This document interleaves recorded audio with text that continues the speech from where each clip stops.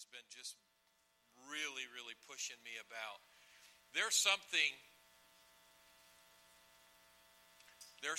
happening in the spiritual realm right now. And it's kind of like this. You and I, either we're going to wake up and get in it, or we're going to miss it.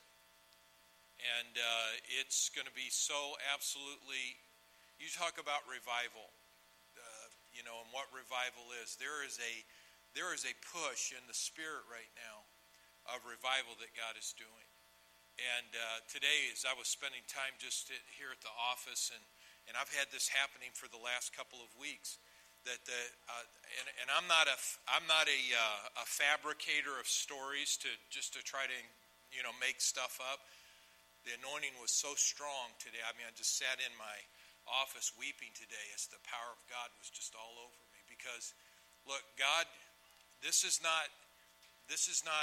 extraordinary, not ordinary. This is supernatural, not natural.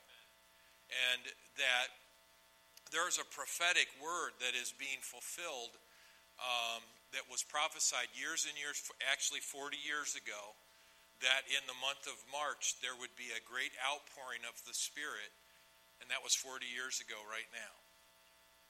Now, we can choose as God's people to continue to do business as usual, or we can choose to get into the whole flow of what God is doing. Let me make a couple of statements, and please, I'm not saying this to aggravate you tonight, but if it does, good. God's people are not hungry enough. They're not hungry enough. I've seen spiritual hunger. I've seen what it does with people. I've seen what spiritual hunger does in a person's life. That Sharon and I, the hunger that we had, where we would go to conferences and sit in our car all day. We took our nap in the car. We didn't have anywhere to go. We sat in the car. We ate white bread and potted meat. Anybody ever eat potted meat? But, you just slide a little bit on. We didn't even have any mustard. We didn't have any money for mustard. But we were hungry for God. I know services that we were in where that we wanted to give so bad, we just started taking jewelry off and stuff that we had, our own possessions, pens and pencils and anything we could find to give, because we were just desperate to have God move in our life. We fought for the front row of the church instead of trying to sneak out on the back. We were so hungry for what God was going to do that we were desperate. We got there early, we stayed late. And it wasn't because we were thought so much about that, the time element. We had plenty of other things that we could have done. And we had little kids, 3 little kids. But we were determined to meet God. I wonder tonight if you're that determined in your life to meet God. To come into an encounter with the presence of the Holy Spirit in such an incredible way that you'd walk out of this place never the same again. Never the same again. That hunger has to wake up in the hearts of God's people. And the only reason we're not hungry is because we're being satisfied by everything else. Yeah. And it's such an incredible thing. And look, I'm your pastor. I love you. I'm with you through thick and thin. If you haven't figured that out after 25 years, well, I don't know what to tell you. But here's the thing. When we're hungry for the things of God, God always meets us in our hunger. He meets us in that point, and he says, blessed are those who are hungry and thirsty for what? They shall be satisfied.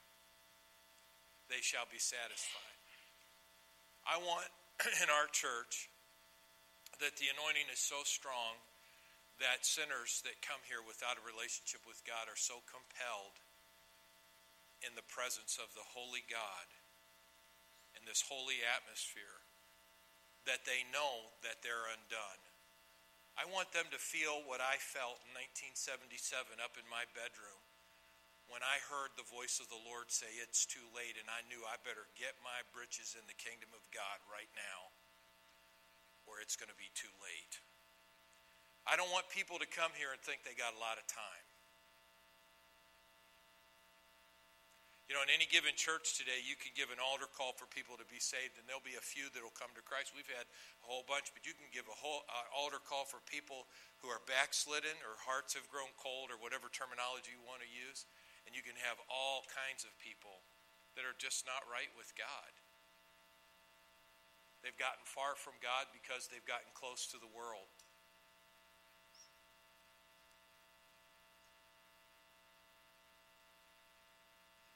Pastor, I thought you were going to build us up tonight. Well, I am. I'm trying to show you the way here, all right? I'm trying to show you the way. There's a way here.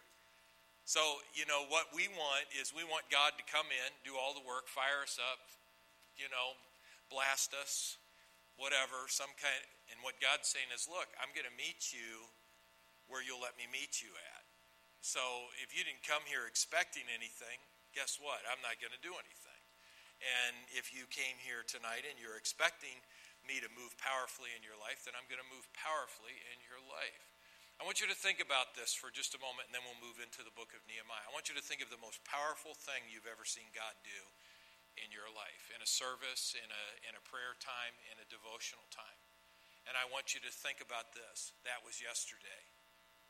That's not today. And whatever God's going to do in your life will at least meet that point or exceed what you have already experienced. And if you're satisfied with where you've been, then tonight would be a good night for you to hit the altar and make it right with God. Hallelujah, Pastor. That's awesome. Thank you. Amen. Now, I'll preach. It'll take me longer to preach if you don't amen me, so I'm just warning you ahead. Thank you. So I'm just warning you ahead of time. All right. I want you, if you would, to open the book of Nehemiah with me, because I believe that Nehemiah is part of the word that God is giving to his people. You know, Nehemiah, the way our Bible is laid out, it's really weird, because Nehemiah actually comes towards the end of the Old Testament, not where it's at in your Bible. You know, for most of you, it's before, I think, Psalms and Proverbs and Job, and it's right by Ezra. In fact, a lot of people believe that Nehemiah is the continuation of Ezra's book. But the truth is that in about I think it's about 455, somewhere thereabout BC, that 446 BC, that Nehemiah's book is written, or the story begins with Nehemiah. 90 years prior to that, Ezra has gone to Jerusalem and has started to rebuild the wall. The last book that is written, the last prophet that speaks in the Old Testament, and that's the one that you and I are familiar with, is Malachi. And Malachi, this is so incredible, because by the end of Nehemiah, an incredible revival breaks out. An incredible revival breaks out. I mean, absolutely. People are repenting. In fact, at one point, when they're reading the scripture, there's so much excitement that some people are crying and some people are shouting in joy. And in the confusion of what's happening, nobody knows. Nobody. It's so wild, because you have people, this is the first time they've ever had this happen. And you've got people that are remembering when this had happened before. That's what's going to happen here. You'll have people that'll be like, this is I'm healed, I'm delivered, I'm saved, I've been filled with the Holy. This is absolutely, remember how joyful you were when you got baptized in the Holy Ghost, or you were healed in your body, or you got saved at the altar, or saved wherever you got, and man, there was so much, you were just like, wow, this is so absolutely awesome. You couldn't wait to tell everybody about what God had done in your life. There was a shout that came out of your life. But here's what happens. When you and I see that happening in other people's lives, it makes us weep.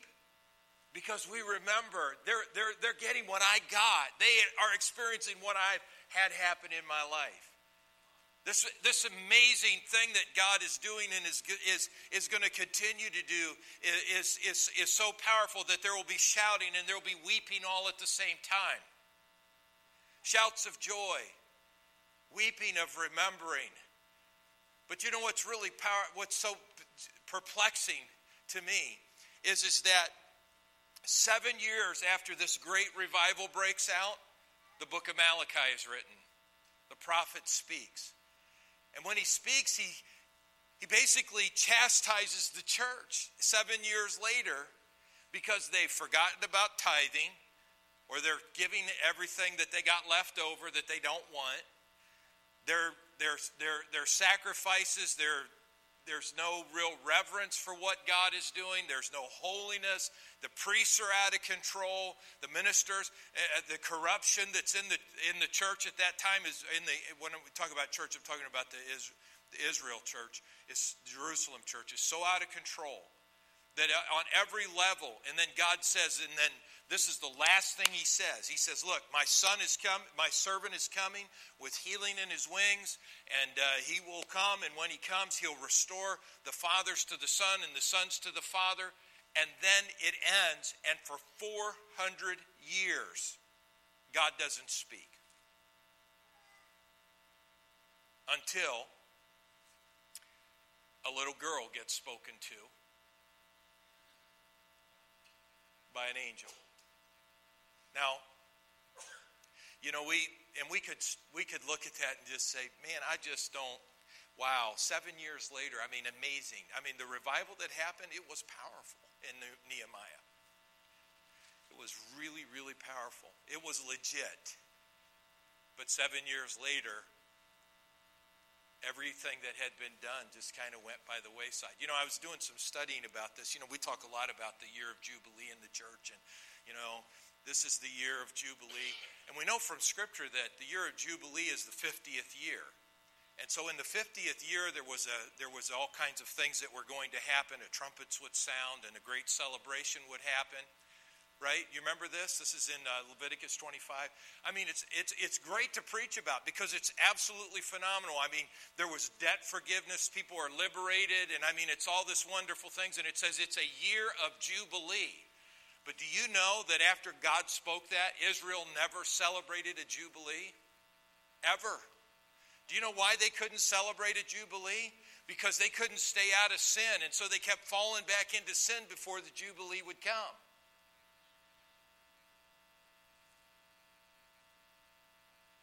They got close a couple of times, but then all of a sudden they got another nation would come in and conquer them and take everything away. Because they became sloppy, and because they became disinterested, and because they became apathetic. And so the next thing they had happen was, here comes the adversary. And it wasn't that God was trying to destroy them. He's like, come on, guys, I'm with you. I want to help you. I'm on your side. Let's do this together. And they're like, nah, I'm busy right now, and I got other stuff going on, and catch me later, and, you know, and I'll do it when I can. And so all of their relationship with God goes cold and distant, and then the next thing you have happen is Jubilee's supposed to come and liberation's supposed to happen and the trumpet's supposed to sound, but there's no sound of a trumpet because everybody's in captivity again. Somebody else is in charge. Somebody else is in charge. Now the good news for you and I is Jesus is our Jubilee. So we don't have to wait every 50 years for the Jubilee. In fact, it's by some historians, they actually believe when Jesus got up and he read out of Isaiah 61, and he told them, you know, this is the year of the Lord, the acceptable year of the Lord, and he told them all that the Spirit of the Lord is on me because he's anointed me to preach the gospel, the good news to the poor and the opening of sight, that was the scripture that they would read. They were supposed to be able to read in the year of Jubilee. But remember, their year of Jubilee was under Roman rule. They're still not liberated. They're under Roman dictatorship, and here they're in bondage, and they're being told what they got to do. And then Jesus shows up in the synagogue, and he declares to them, and in this day, I'm your Jubilee. So let's celebrate. I'm the Jubilee. And you know what they did? They looked at him like some of you are looking at me right now. Who do you think you are telling me what to do? They ran him out of town. They ran him out of the temple. They were going to throw him off a cliff, except that he just walked in the midst of them and walked out. Never got to celebrate it. the year of Jubilee. So if somebody tells you that Israel had a Jubilee, they never actually got to get to one. But the good news is, you and I, because God knows we screw up, and God knows that we sin, and God knows that we fail, and God knows that we can't make it 50 years without doing something stupid, says, look, I'll come in and I'll liberate you. Just believe on me. What did he tell us? He said, just believe on me. He said, and I'll be the one to be your Jubilee. I'll set you free. This is the acceptable, and he said it right there. And you look at that passage in Luke 4. He says, and this is this acceptable year of the Lord. And then he said it, and it is fulfilled in your, as soon as I'm telling you guys this thing is fulfilled today in your life. There are no more years of Jubilee. Jesus is our year of Jubilee. Amen. Jesus is your Jubilee. Look at your neighbor and say, Jesus is my Jubilee. So you get the scenario here about Nehemiah, what's happening. All of us, here you got this guy, that you got the Israelites. Ezra comes in, 90 years, temple's rebuilt, even under that they're in captivity. Everything gets done. There's a period of time that it's all stopped. Then Nehemiah comes in, and his job is going to be to rebuild the wall, which is going to be absolutely incredible. But because Nehemiah builds this wall in 52 days, which 70 years they couldn't get it done. 70 years they tried to build this wall and couldn't build it, and in 52 days. I want you to think about how many days are we into this year? Like 63 days? So minus 11, you go back 11 days. Just from January to whatever that would have been in February, it was done. Something that could have been done for 70 years. So Nehemiah was used mightily by God to do this. But I'm intrigued, and I think it just is so important for us to look at this through the book of Nehemiah, how God got a hold of Nehemiah about this. Because remember, Nehemiah had never been to Israel. He had never gone to Jerusalem. He had never seen the temple. He had never seen the walls. He never saw any of this. Okay? Nehemiah is a cupbearer for Xerxes, Xerxes, and he's a cupbearer, which means he's very close, because that's the number one way they'd wipe these kings out was by poisoning. So he's a cupbearer, he's a taster, he's the guy that brings the cup. The king absolutely trusts him. More than likely, Nehemiah is castrated because he's in the presence of the queen, and they would not let a man that wasn't castrated in the presence of the queen. And so here he is, he's in bondage, he's a cupbearer. He's got a nice job, very nice job. I mean, he's living in the king's palace, and his life's going along, and he's never really, when you've never been somewhere, what reference points do you have to equate in your life for, he's never seen this in Jerusalem, just heard the stories about it. He knows Ezra's there, and he's heard about the progress. But I want you tonight, as we look at this, I'm just so excited about this message tonight, because this is where God causes a man to have a broken heart over broken walls. God gives a man a broken heart over broken walls. I want you to look with me at verse 1 here, if you would, and we'll just kind of dig through this. We're just going to read through. It's only 11 verses, chapter 1, and the words of Nehemiah, the son of Hakaliah, and it came to pass in the month of Chisleu, in the 20th year, as I was in Shushan, the palace, and they say that's about October, that Hananiah, one of my brethren, and this was one of his brothers, came, and he and certain men of Judah, and I asked them concerning the Jews that had escaped, which were left of the captivity, and concerning Jerusalem. And they said unto me, the remnant that are left of the captivity there in the province are in great affliction and reproach, and the wall of Jerusalem also is broken down, and the gates thereof are burned with fire. Now, look, everybody look up at me just for a minute. This activity had been going on for 90 years back in Jerusalem. So for however old Nehemiah is, he knows about the problems that are there. This is not news to Nehemiah. It's not. I mean, he's hearing about, it's not like just all of a sudden he finds out the walls are broken down, you mean there's trouble for the people there? This would have already been known about because there were always people coming and going. So he'd have heard about this before. But there's something about it whenever you've heard something and then you hear something from the voice of God. All of us here can acknowledge in our lives that there was somebody in our life shared the gospel with us probably before we heard the gospel and received it.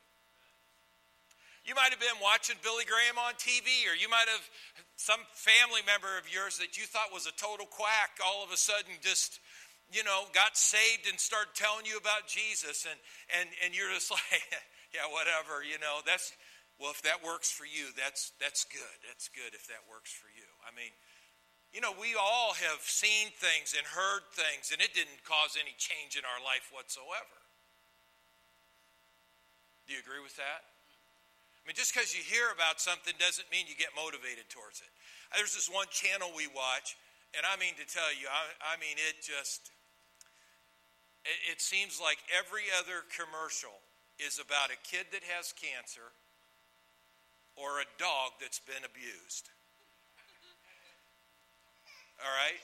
And I mean, they take them little dog, and the cancer one's hard. I mean, it's hard to watch that too. And they take but the dog one, because I got a little dog there in the house. And that little dog's, they take pictures and the dog's shaking and it's looking up at you. And they're like, could you not send $15 to help this poor? Have any of you seen those kinds of deals? Little cats with their eyes matted. And I watched that. And you know what? It doesn't compel me to send $15. Now, do I know it's real? Absolutely it's real. And do you know it's real? Are there suffering dogs and cats out there? Absolutely. And I watched the one with the kids with the cancer too. And I mean, those people at St. Jude's are doing an awesome work. I mean, absolutely awesome. But there's a lot of other things that hit my heart harder. Like what Bill Wilson's doing in New York City, or what's happening over in Iraq with people coming to Christ. Or, there are things that compel. But I watch those things and it bothers me. Does it bother you? I mean, it bugs me. And I look over at my poor little Esther, and she's sitting there and I'm thinking, dear Lord, I tell Sharon, I can't watch this anymore. Unfortunately with TV, you can just hit the channel, right, and move to another one instead of having to deal with that. Or I'll call Esther over and go, oh, I'm so glad you're okay, and I'm so glad you don't have no problems. And I mean, it almost brings tears to my eyes. But here's the thing. I know. Here's the thing. There are lots of things that you see in your life you do nothing about. Do you agree with that? I mean, it bugs you. You might see a guy that's begging on the street and it bothers you that he don't have a job, but you might not. That don't mean you're pulling money out of your pocket and giving it for whatever reason. All right? Well, Nehemiah, he hears about this, and they tell him about the wall, and they tell him about the people are having trouble, and it's burned with fire. And then in verse 4, and then something happens. He says, and it came to pass. Man, I love that. If you write in your Bible, just underline that word. And it came to pass. Something happened. He said, man, as soon as I heard this, it came to pass when I heard these words that I sat down and I wept. And I mourned certain days, and I fasted and prayed before the God of heaven. I mean, this thing changed him. It wasn't like before. All of a sudden, it's like when you came to Christ. It wasn't just like you just was hearing a nice story about Jesus. It was like the hand of God was on you and said, this is real. You need to get this right. Today is your day. Do you remember that? Do you remember the day that happened? The day you walked an aisle, the day that you stood up at a church, the day that you prayed in your wherever bedroom or where in your car or out in the field or wherever you were at. Do you remember that day? You'd heard the gospel before that. You knew about God. You might even have believed in God. That didn't mean you were saved until you called on the name of the Lord Jesus and said, God, I can't. I need you. See, it's that hand of God got on him. That it came to pass. Man, I'm praying tonight you have a come to pass moment in this house. Hallelujah. That it's not just like another Saturday night where you came to church and you were like, well, that was a really nice message. And boy, didn't Tal and the team do a great job. And then we go home and it's back to life as usual. I want you to walk out of this place tonight with a came to pass anointing on your life, that you go home and you're just like, something's got to happen. In fact, it becomes so strong that like what happens with Nehemiah is he doesn't know what to do. So the thing that when you don't know what to do, he begins to pray. He begins to talk to God. He begins to say, Lord, I don't know what, this is bad. I mean, this thing got on him. He was what I would like to call broken up. Broken up. You know, we don't like in the church today to talk about being broken. We like to talk about healing, but we don't like to talk about being broken. We like to talk about, we like to talk about all the things, the good side of things. And we are a little bit in the church a little nervous about talking about the broken life and about the sacrificial life because we're like, well, people probably won't want to do that. Well, I don't want to do it. I think if you want to do it, something's wrong with you. But here's the thing. You need to do it because you can't be built up until you're broken down. You know, when I coach basketball, man, I get a bunch, I won't talk about the girls. Girls were a little easier to deal with than the boys. You get 12, 14 boys. Every one of them thinks they're the next NBA All-Star. My job in the first 2 days is to totally put them into chaos in their life.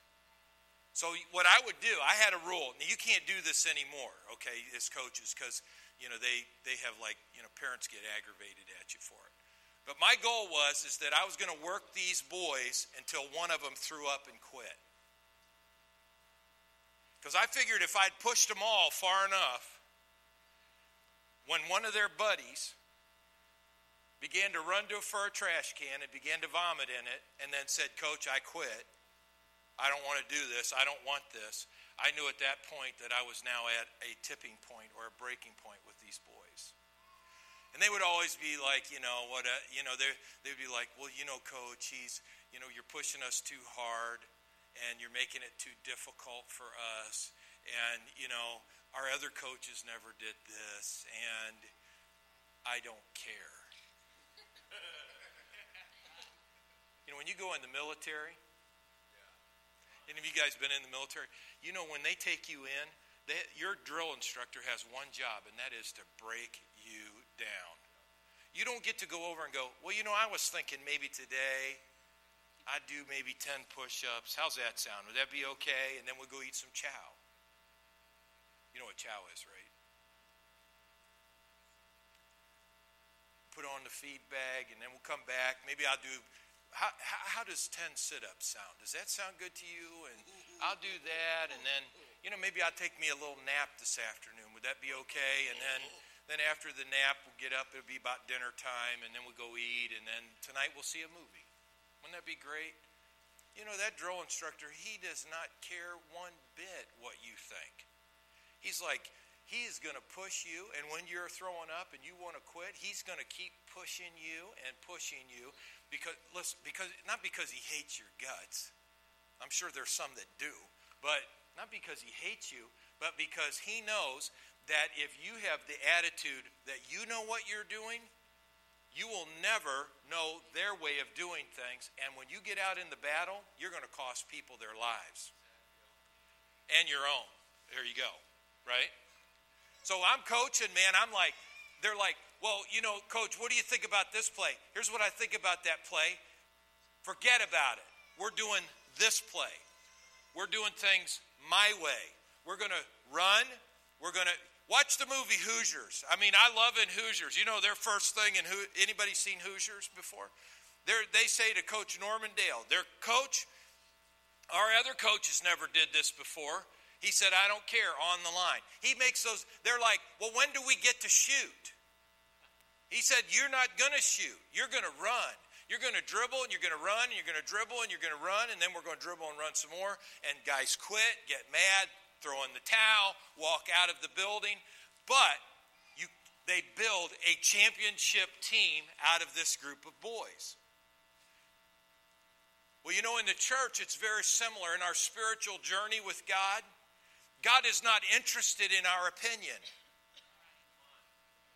Well, Lord, here's how I was thinking you might work in my life today. I get up in the morning, and when I get up, I just, Lord, I just want you to do this for me and do this for me. And I want you to do this. And God says, look, here's what I'm going to do. I'm going to put something in you that's going to drive you to your knees. I'm going to put something inside of you that you don't know what to do with, that's going to tear you up so much in your life that you're going to have to fall on your face and allow me to work in the midst of your brokenness. Now, God doesn't make bad situations in our lives to get our attention. God doesn't make evil. He is not an evil God, all right? He's a good God. And so, but God uses bad situations in our lives, which this world is evil. Have you noticed that yet? There's lots of evil in the world, plenty to go around, and God uses that. See, to be built up, we got to be broken down.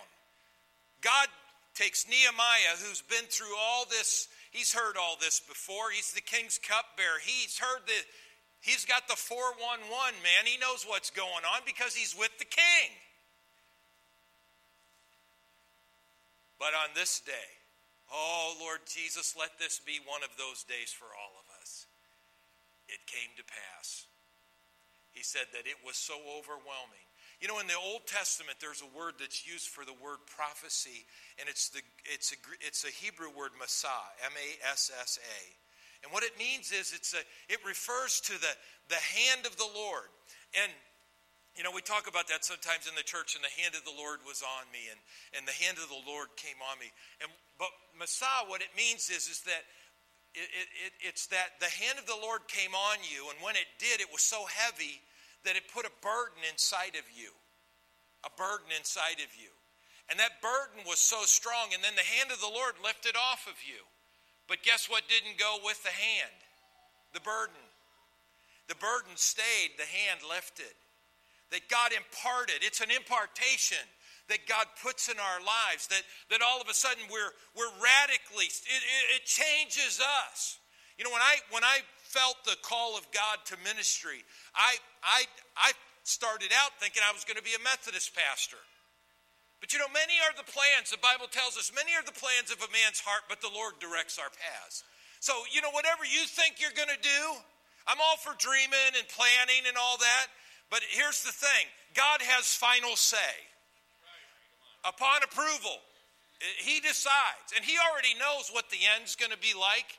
Because he sees the end from the beginning, so he already knows where he's going to get you to. He's just not going to let you see it all.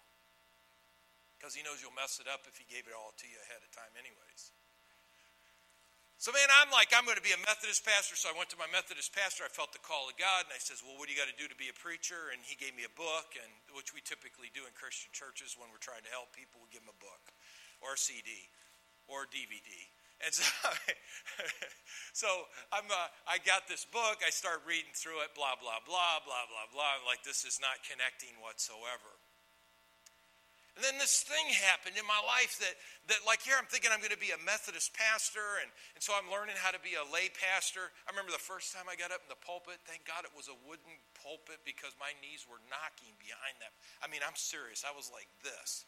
But I knew that God there was something there. I just didn't know how to work it all out, and nobody was really guiding me through it. And so I heard about this mission trip, and I love basketball so much that these guys were going overseas and they were going to play basketball, and so I decided that I was going to go do that. And so I contacted the organization. I says, well, I want to go play. I love to play for 40 days. We were going to play like 30, or in 30 days we're going to play like, I think it was 32 games in 30 days. And the Philippines. And so I thought, this is awesome. So I'm going to do this. I'm going to be in the ministry. And I mean, I got all kinds of bad things in my life. I mean, I'm not really sold out to God at this point in my life. But I say, okay, I'm going to do this. So I sign on the dotted line. And back then, I forget, maybe you needed $1,000 to go, which in 1979, that was a lot of money in 79. And so I'm like, I don't know where it's going to come from, but I'm just going to trust God, and we're going to write letters and ask for support. And so I did that.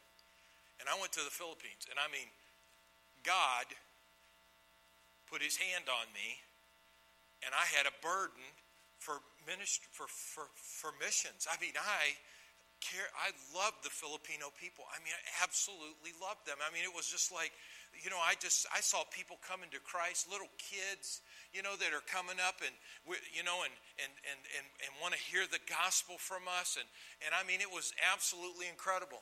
And then I came home. Now, really, one of the really cool things that happened right before I went on this trip is that my dad invited me to a full gospel businessmen's meeting, and I got baptized in the Holy Spirit right before I went. Right before I went to the Philippines. So not only did I go to the Philippines as a saved individual, I went as a saved, baptized in the Holy Spirit and power individual who prayed in tongues. And praying in tongues helps a lot on an airplane. A lot. You know, when you're not in control of an environment, praying in tongues is so absolutely supernatural, powerful. So I'm in the Philippines, and God's using me there powerfully, and wonderful things are happening, and I come home, and I'm like, you know what? I'm going on the mission field. That's where God called me, and so that was my plan. All the rest of my career in college, playing basketball, that I'm going on God brought me into to meet Richard Peel, who was our great man of God down in Roma, Texas, on the Mexican border. Had a church in Miguel Alemán, and I just knew that's where I was supposed to go. I started talking to Brother Peel, and he was an older guy, but he had a lot of wisdom about stuff, and he had great faith. I mean, he didn't understand much about healing, but he knew how to believe God in for finances. And so Brother Peel, I just felt so close to him, and so I committed, went down, was a school teacher there, and man, I'm thinking, this is it. Sharon and I are called here.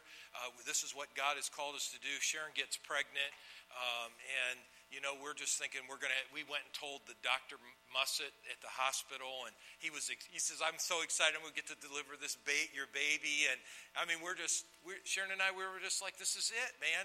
We were, at that time in our lives, we were so committed. We were working in the office. We were doing youth pastor.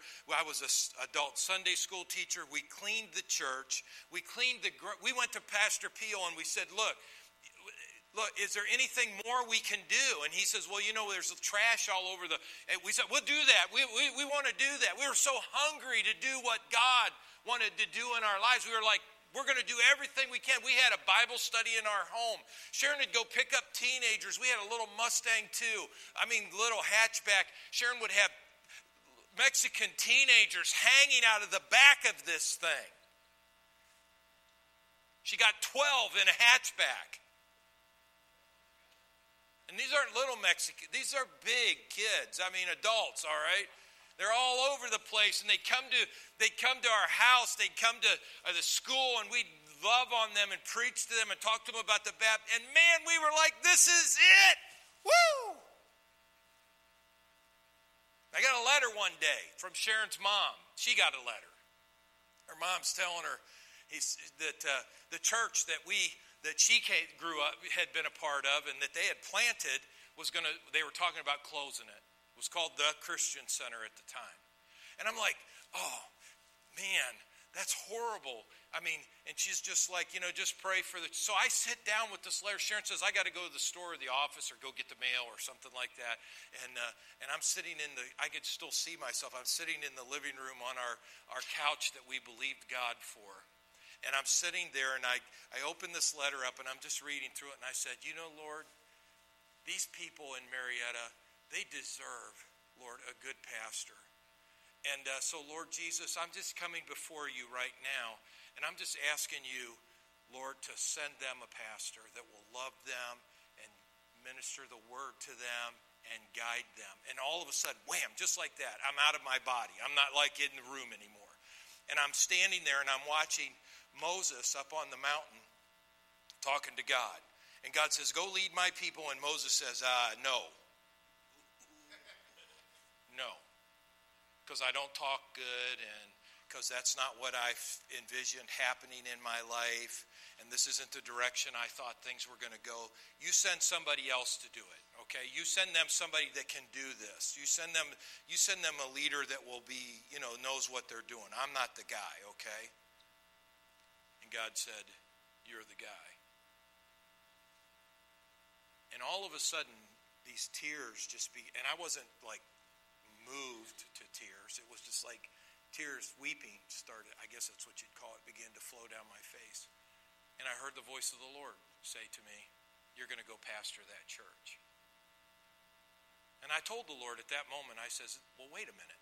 You called me to be a missionary. And now you're telling me I got to go pastor. I don't want to go pastor. I want to do mission work. I'm having the time of my life doing this. I don't know anything about pastoring. I'm a Methodist. What do they know? They don't know anything. I mean, my pastor didn't even know how to tell me how to pastor. Now, there might be better now, but back then it was a whole different story. So, the Lord said, son, he says, here's the deal I'll make with you. If you will go back and pastor, he says, I'll raise up far more missionaries through your pastoral ministry than you ever could by being out on the mission field. That's what he told me. So Sharon comes walking through the door. And when she walks into comes back, I said, I got to tell you something. And she looks at me and she goes, we're moving to Marietta. A godly wife is a great thing, but it can be a source of aggravation as well.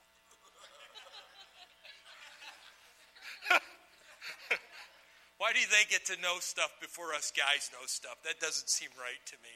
But anyway, she says, we're moving to Marietta. And I said, yeah. And I started telling her what had happened. And, and we're just like, well, how are we going to make all that happen? And I'm like, I don't know. And then I had to go tell Reverend Peel because he was banking on us being there. And the church wasn't even interested really in us pastoring there. And all the details that had to be worked out. But see, when the hand of God comes on you, and then it lifts, the burden doesn't leave. You might have a great experience with God in your past, but that thing that he put in you is still there. The gifts, listen to this, the gifts and the calling of God are without repentance. The word repentance means to turn away. Whatever God gifted you with, he is not turning away from in your life. And you might say to me tonight, well, Pastor, I've sinned. Well, get in line with everybody else that's got gifts in their life. Well, I've disappointed. I have failed the Lord. Get in line with everybody else that's got gifts in their life as well. God didn't call Nehemiah because Nehemiah was the sharpest tool in the shed.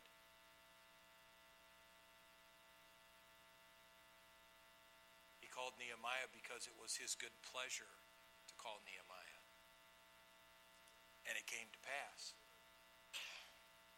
It came to pass. See, God doesn't care what you don't have. Can I say that tonight? By the Spirit of God, I want you to know God does not care what tools you don't have right now. Because he knows that will be your breaking points in your life where you will turn to him and pray to him, and then he can glorify and make himself famous in your life. Hallelujah.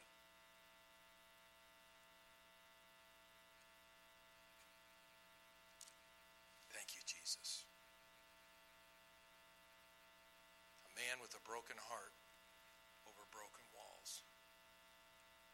Broken heart over broken walls. Brokenness is a powerful thing. There are so many great passages that talk about this. I'm just going to read through a couple of them real quick here to you. And I just want you to hear these, and we'll stop here. Psalm 34:18. The Lord is near unto them that are of a broken heart, and saves those of a contrite spirit. Psalm 51:7. The sacrifices of God are a broken spirit, and a broken and contrite heart, O God, you will not despise.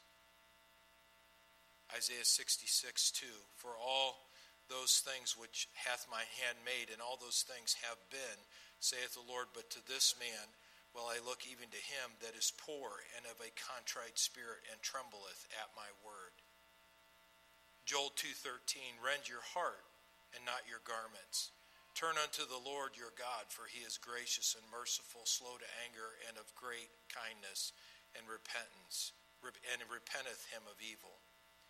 2 Corinthians 7:10 says, first, godly sorrow worketh repentance to salvation, not to be repented of, but the sorrow of the world worketh death.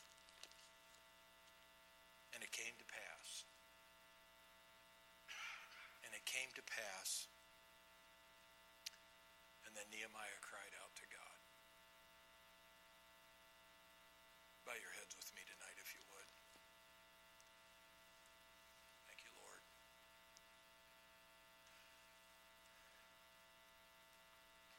Prophetically, Lord God, you are speaking to every person here tonight.